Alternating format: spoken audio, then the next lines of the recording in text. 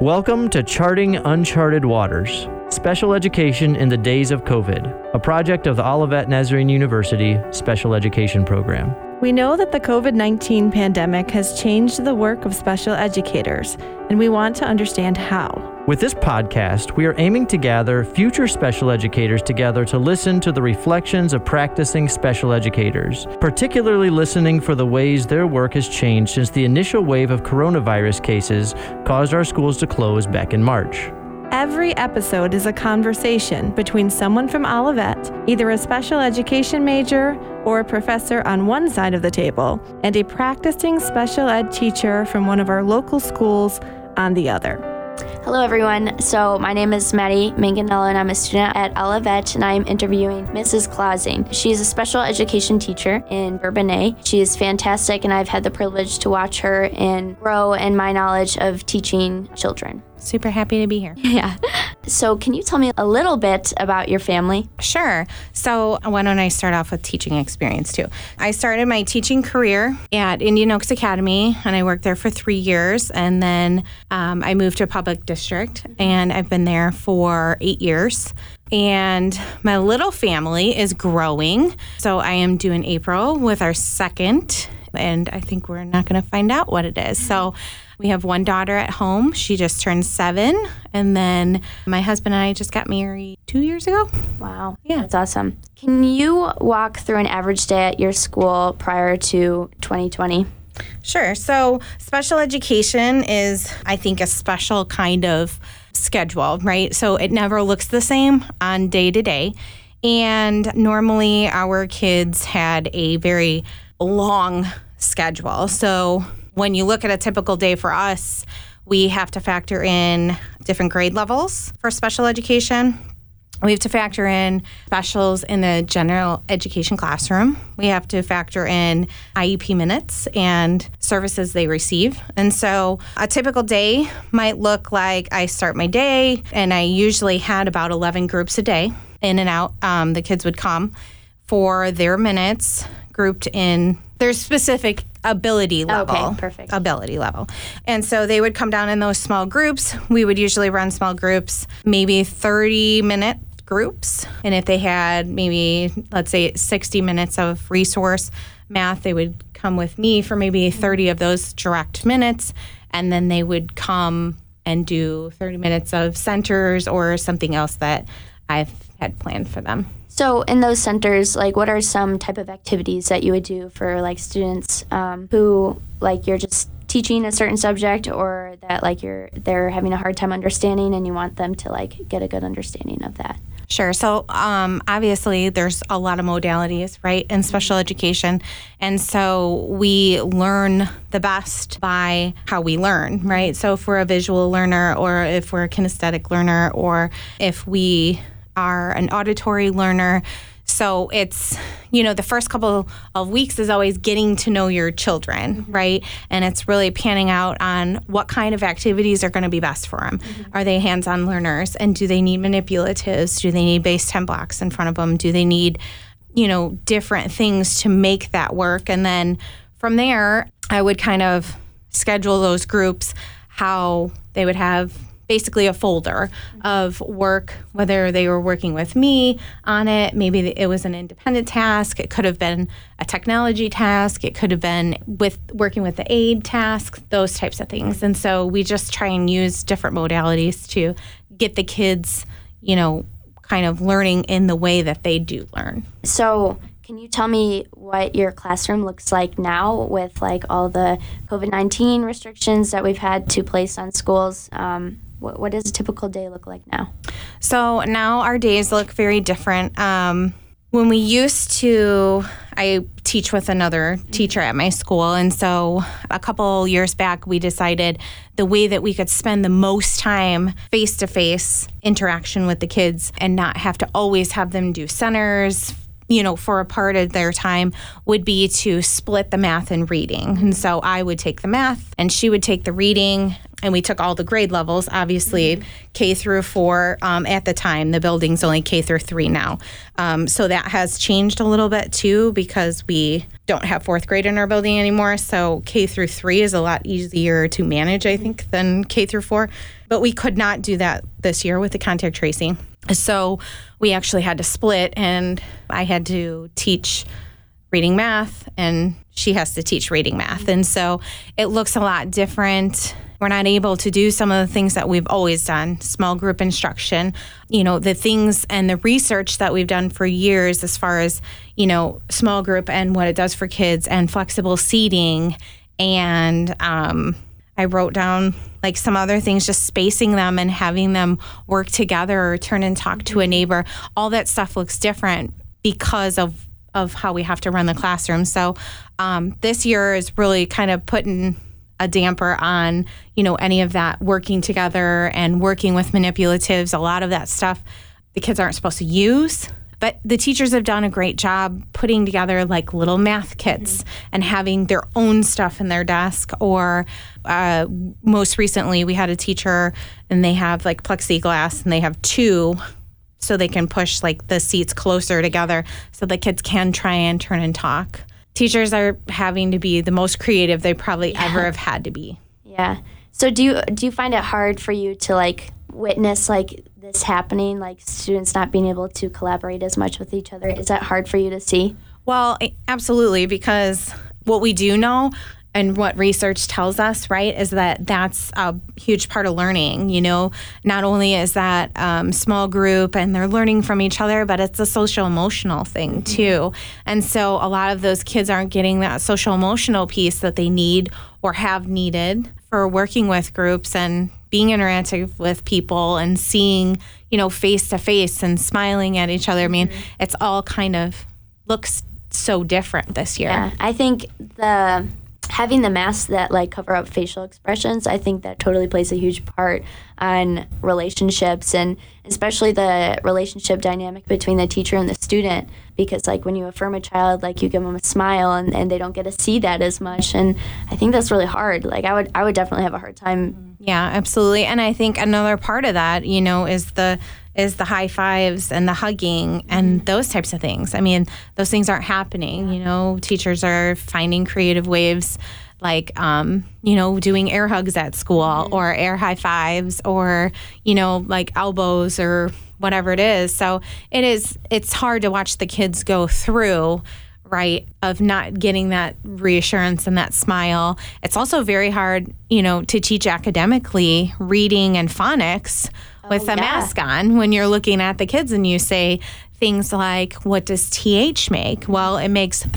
And the only way that you can see that is if you can see my mouth. I didn't even think about that. Yeah. So there's a lot of pieces there too, I think, that create some challenges. And so I know that, there's different teachers that are recording themselves, doing it, and then they loom over the TV so that the kids can see it and things like that.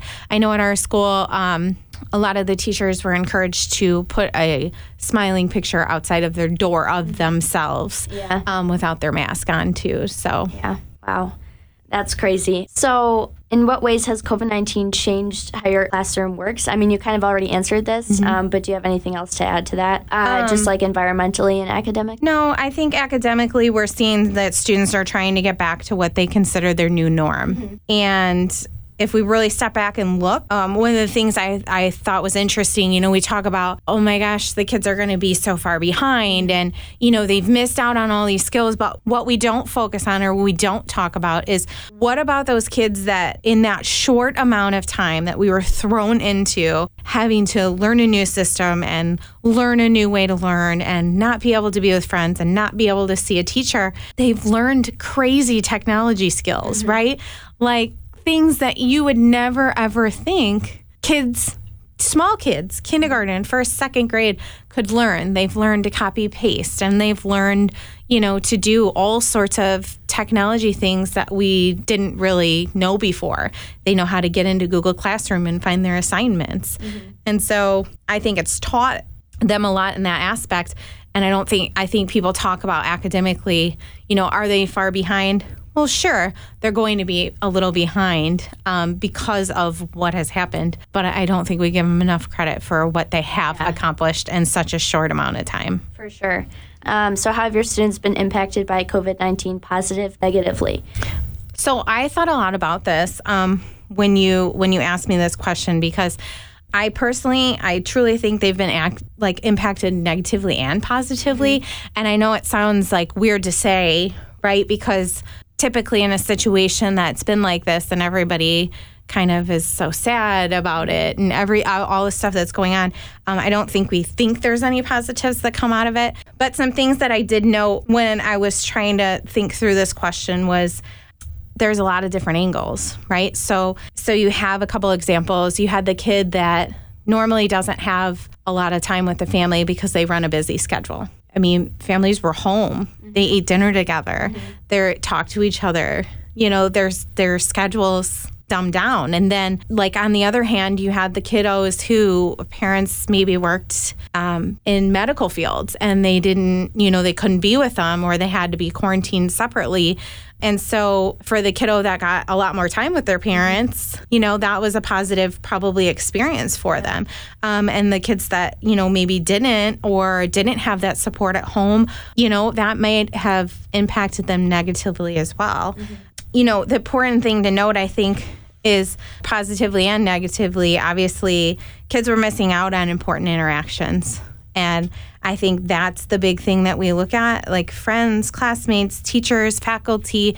And when I say all those people, I mean, sometimes, it's the janitor that smiles at you every day that makes a difference, or the music teacher, or I love art and that's like my outlet. And so I think both things kind of happened. I think both were affected negatively and positively. But most of all, I think that they missed out on all that time in school and some important learning opportunities as well. So have you seen like a difference in the students between like last year and this year? Say they haven't interacted with their friends in a while. Like, can you see that this year? It seems very strange because when we came back to school, we all thought, oh my gosh, the kids are never going to be able to keep their masks on. They're never going to be able to sit in their chairs as long as they have to because they can't be up moving around. The teachers are doing a fantastic job with the gold noodles and the, songs and the music and all the things they're trying to incorporate to get the kids like up and moving next to their desk, right? Like we haven't seen that big problem with masks. Like kids leave them on and they get used to it. And I mean, what I've noticed and or have noted is that our shorter days, we are seeing less behavioral issues for the kids that sometimes that day is just too long. Mm-hmm. And so if you have some of those behavioral issues in your classroom day after day, they do interfere with your schedule and your time with kids and teaching. And so if you're dealing with that, sometimes the 25 are sitting there waiting while you have to deal with that behavior issue. And so I would say that's a huge difference of what I see compared to last year or years in the past and this year. That being said, like the difference in behavioral issues in the shortened day, do you think there ever is an end after COVID is hopefully gone or settled or whatnot? Do you think, schools will realize like, okay, a shortened day maybe isn't so bad for the students? Like, do you think that will like carry on? I think it's hard to say. So currently our school day is a 7-hour school day. Mm-hmm. And obviously the max for Illinois is 5 hours. Yeah. And, we're right at about 4 hours-ish in school. I think unless you're a teacher and you kind of see what's going on in the classrooms and you see the difference, you wouldn't see the benefit of it. You wouldn't see that it has so many less behavioral issues and things like that. It's hard because I do feel like the kids are missing out on, some specials and some extra things that we might have time to do.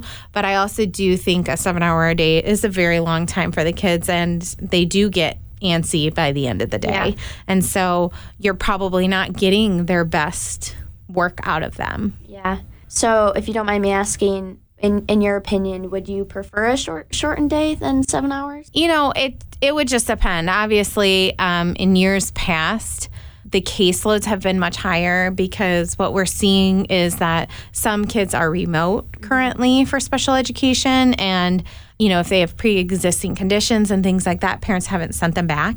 And so we're seeing like a smaller caseload. So I feel like for me, I would never in the past have been able to do what I do right now. That's true, yeah. Because of my caseload size. And so because my caseload size is smaller because we have, maybe less kids in school because they are remote, I really honestly don't know how that would work out, Yeah. So it would be dependent on the size of your caseload. Yeah, for sure. Okay. Do you think COVID has added like any stress onto the students? So originally my answer would have been, yeah, I think coming to school thinking about getting sick or bringing it home to your family or, having to wear a mask all day. My background it started at a residential treatment facility, and I had all kids that either had been abused or those types of things. And wearing a mask for some of those kids could be a very hard experience if they've been traumatized or have trauma in the past. And so originally my answer would have been, because I came from a setting like that, yeah, I do think it would put stress on the kids. And I think maybe if they were going full day, it would be more stressful for them. But I think after 52 days in school now, lucky us, I would have to say the kids are coping well with little sign of distress. And just that I would note that teachers are at school and they've stayed very positive and they continue to show love for school and teaching. And I think that kind of masks that stress for kids. It kind of gives us an opportunity to put that smiley face on, even though it's covered, and keep going. Yeah. I would just like to affirm, all teachers, I think they've done such a fantastic job. And I know we talked about this, but I think it's really important for people to hear that, how many long nights teachers have gone through trying to navigate how to teach their students in a way that, fits the CDC rules and still serves this class in every way that they can. The needs of the other students. Yeah. I think it's they're the unsung heroes of COVID-19. So this is kind of going off path. So for the students who've gone through that trauma and, who may live in a more difficult household or where abuse is present, how do you think all of this has affected them? When school is usually their safe haven, how do you think it's affected them? Yeah, so, we're talking a lot about that, right, during COVID, because social emotional issues are on the rise, right? Depression and anxiety and those types of things. And so I think kind of when we look at that, we have to say there's two sides of the coin, right?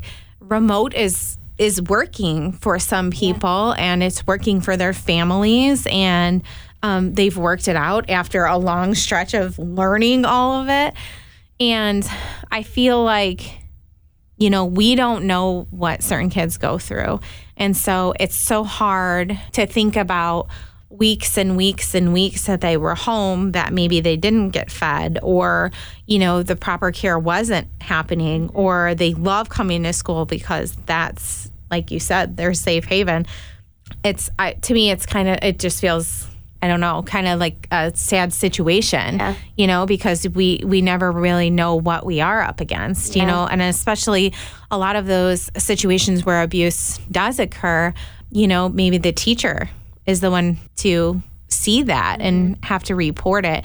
And so if that teacher isn't seeing those kids and checking in with them daily, seeing them on a screen sometimes isn't always the best indicator. Yeah. The biggest thing I could say about is to, if obviously there's a abuse situation that was present prior to that you knew of, that had been reported, or, things that you saw that maybe just weren't right, it's always good to just give an extra phone call, and just say, hey, how are things going? Or, maybe stay on the call for 5 minutes extra. Do you need any extra help with anything? Yeah. But also, I think it's the most important thing is to try and encourage those parents to get those kids back into school. Yeah. Now, given that the school day is a little bit shortened, do you think students are learning like as much as they were before? So the first thing I'm going to say is I think that teachers are working harder than they ever have been to have that, be able to provide that meaningful instruction for kids, despite of all the restrictions and all of the issues that we're working against. And, you know, as I mentioned earlier, we are seeing those less behavioral things inside class. And so I think, you know, that cuts down on some of that time where you're redirecting kids all day long. It's a lot different to get a first grader to focus in 4 hours than it is in 7 hours, you know? And so I think the students are doing a good job. I think the teachers are doing a spectacular job getting and doing the things that they need to do in order to get those kids to their learning spot. But I also, you know, think that going shorter days, it gives us an opportunity to really focus on those core subjects. Yeah. And so, we might not be getting as much music or PE or math or art or things like that in, but we really are honing in on that reading and that math and those other subjects that are super important that we know we need to hit each day.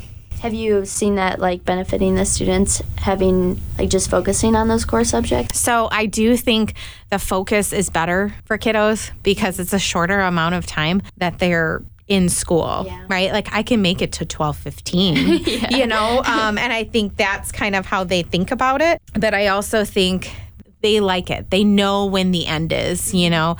7-hour days are long days. Yeah. So how have teachers and faculty been affected by the pandemic? Because you guys have had to undergo a lot of stress. How have you been affected? So obviously there's a lot of different things, right? Like we were ripped away in the middle of the school year, which was like it's a huge thing for teachers.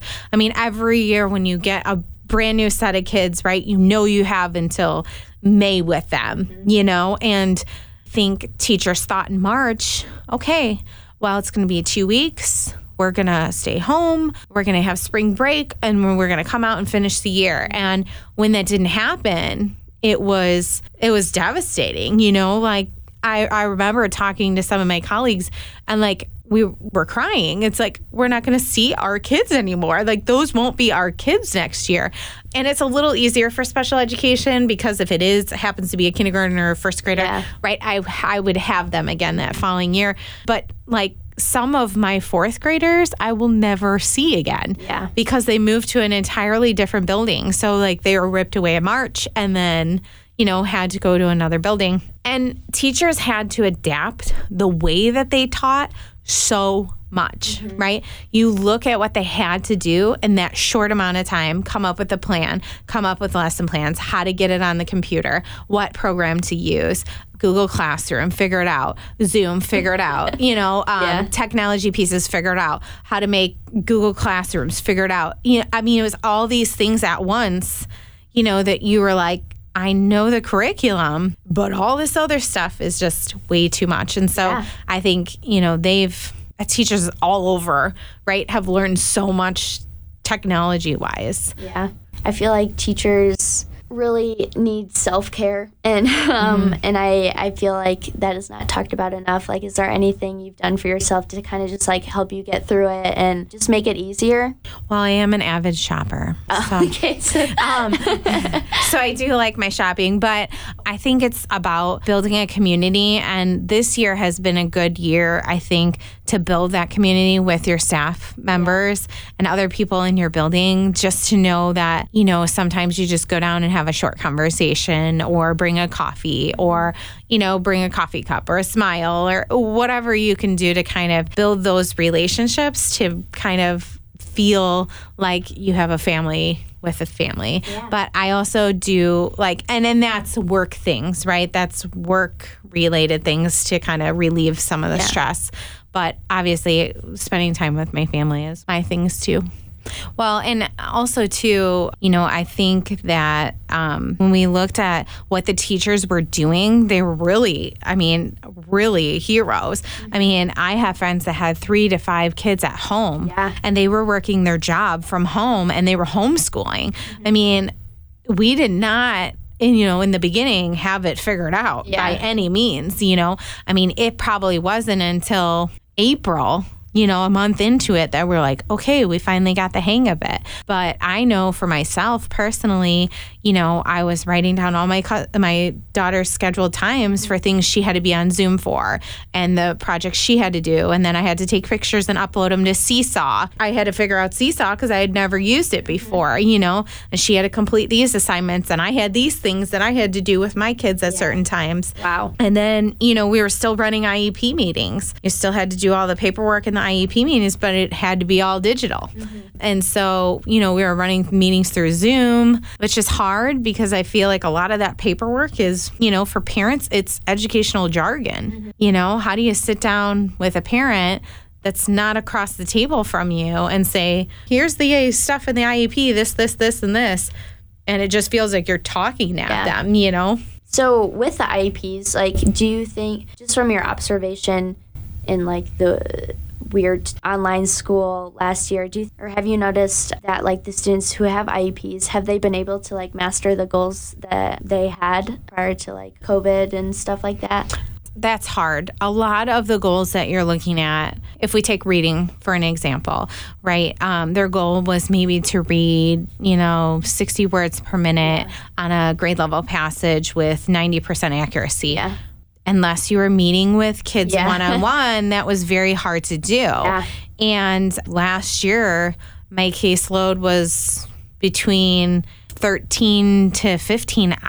There's not 15 hours in a day, And so when you look at that, I couldn't have met with all my kids, day to day. So it was hard to try and, how do we assess these goals? Yeah.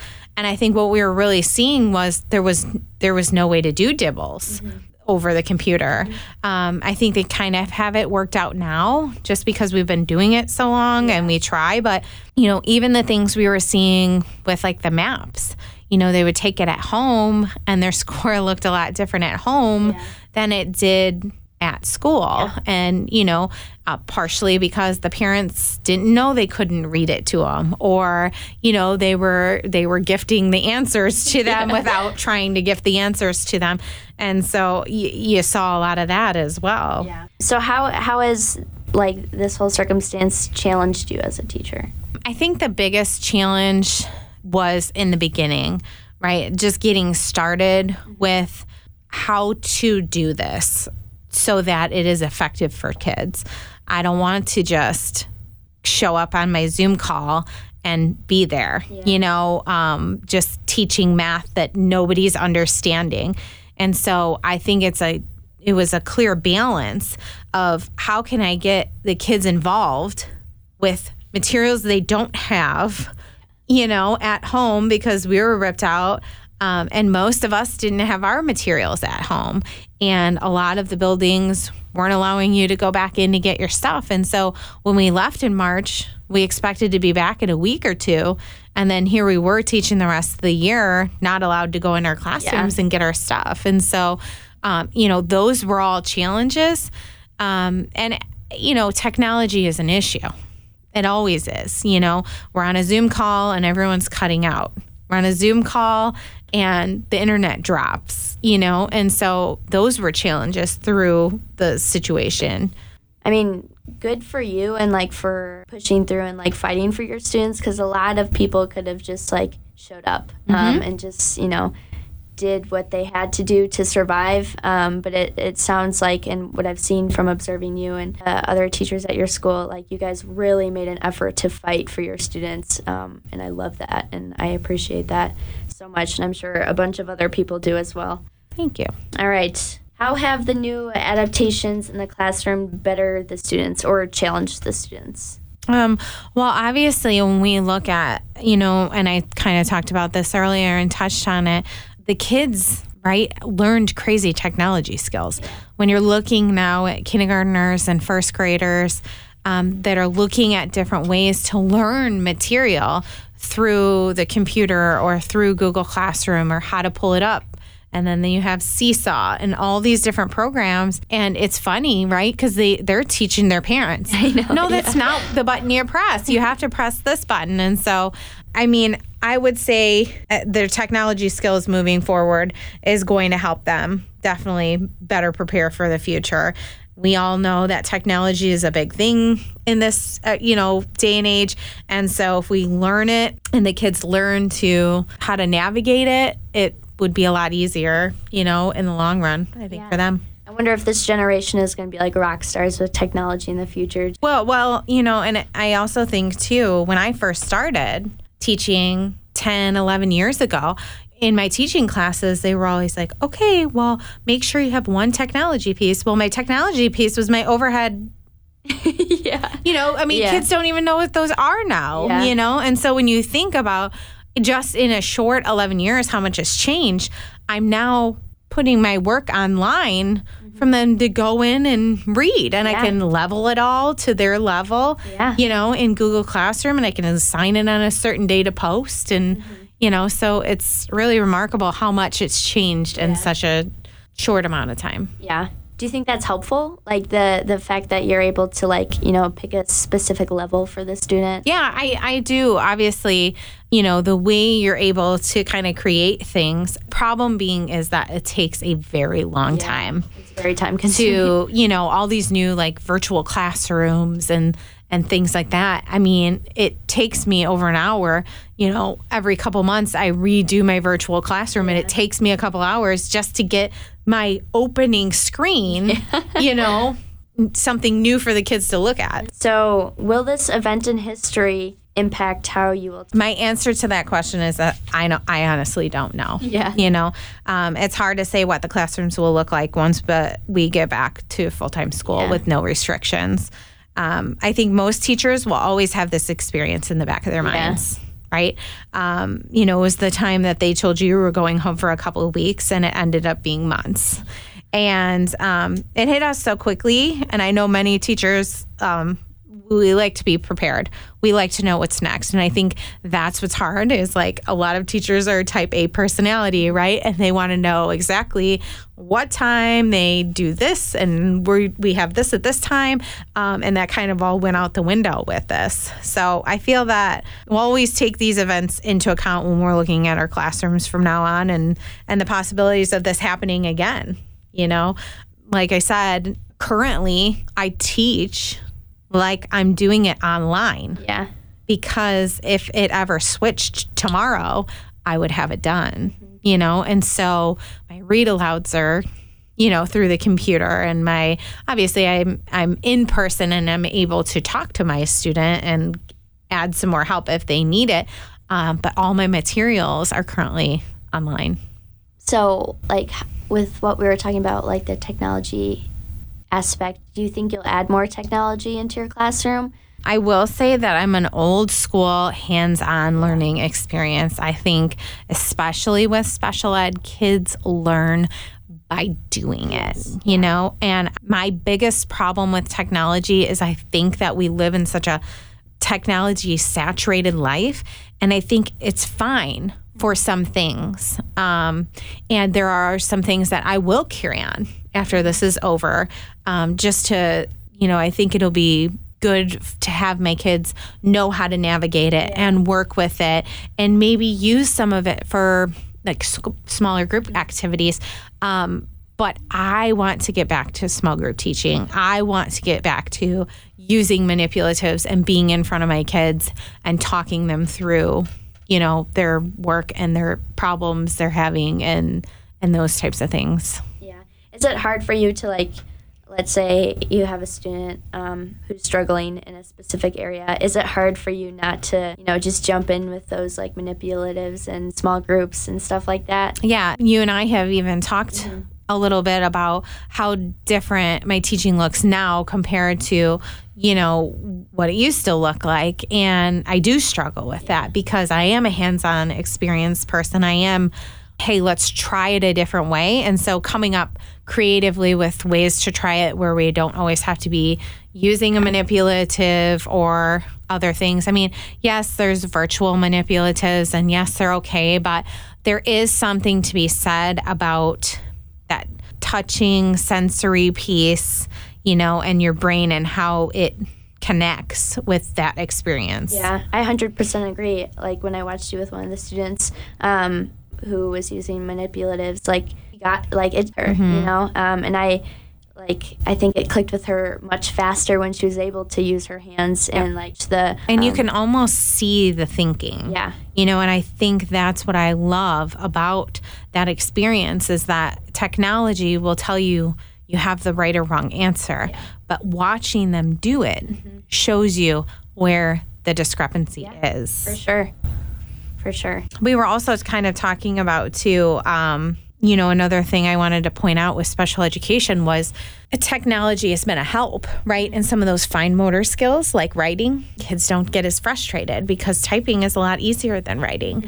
And a lot goes into writing. I have to think about how I'm going to formulate the letters, how am I going to get them on a piece of paper, what size are they going to be, and then I have to get my thought down. And so my teacher that I work with and we were talking about these questions in this interview today, and that was one of the things she had mentioned to me too.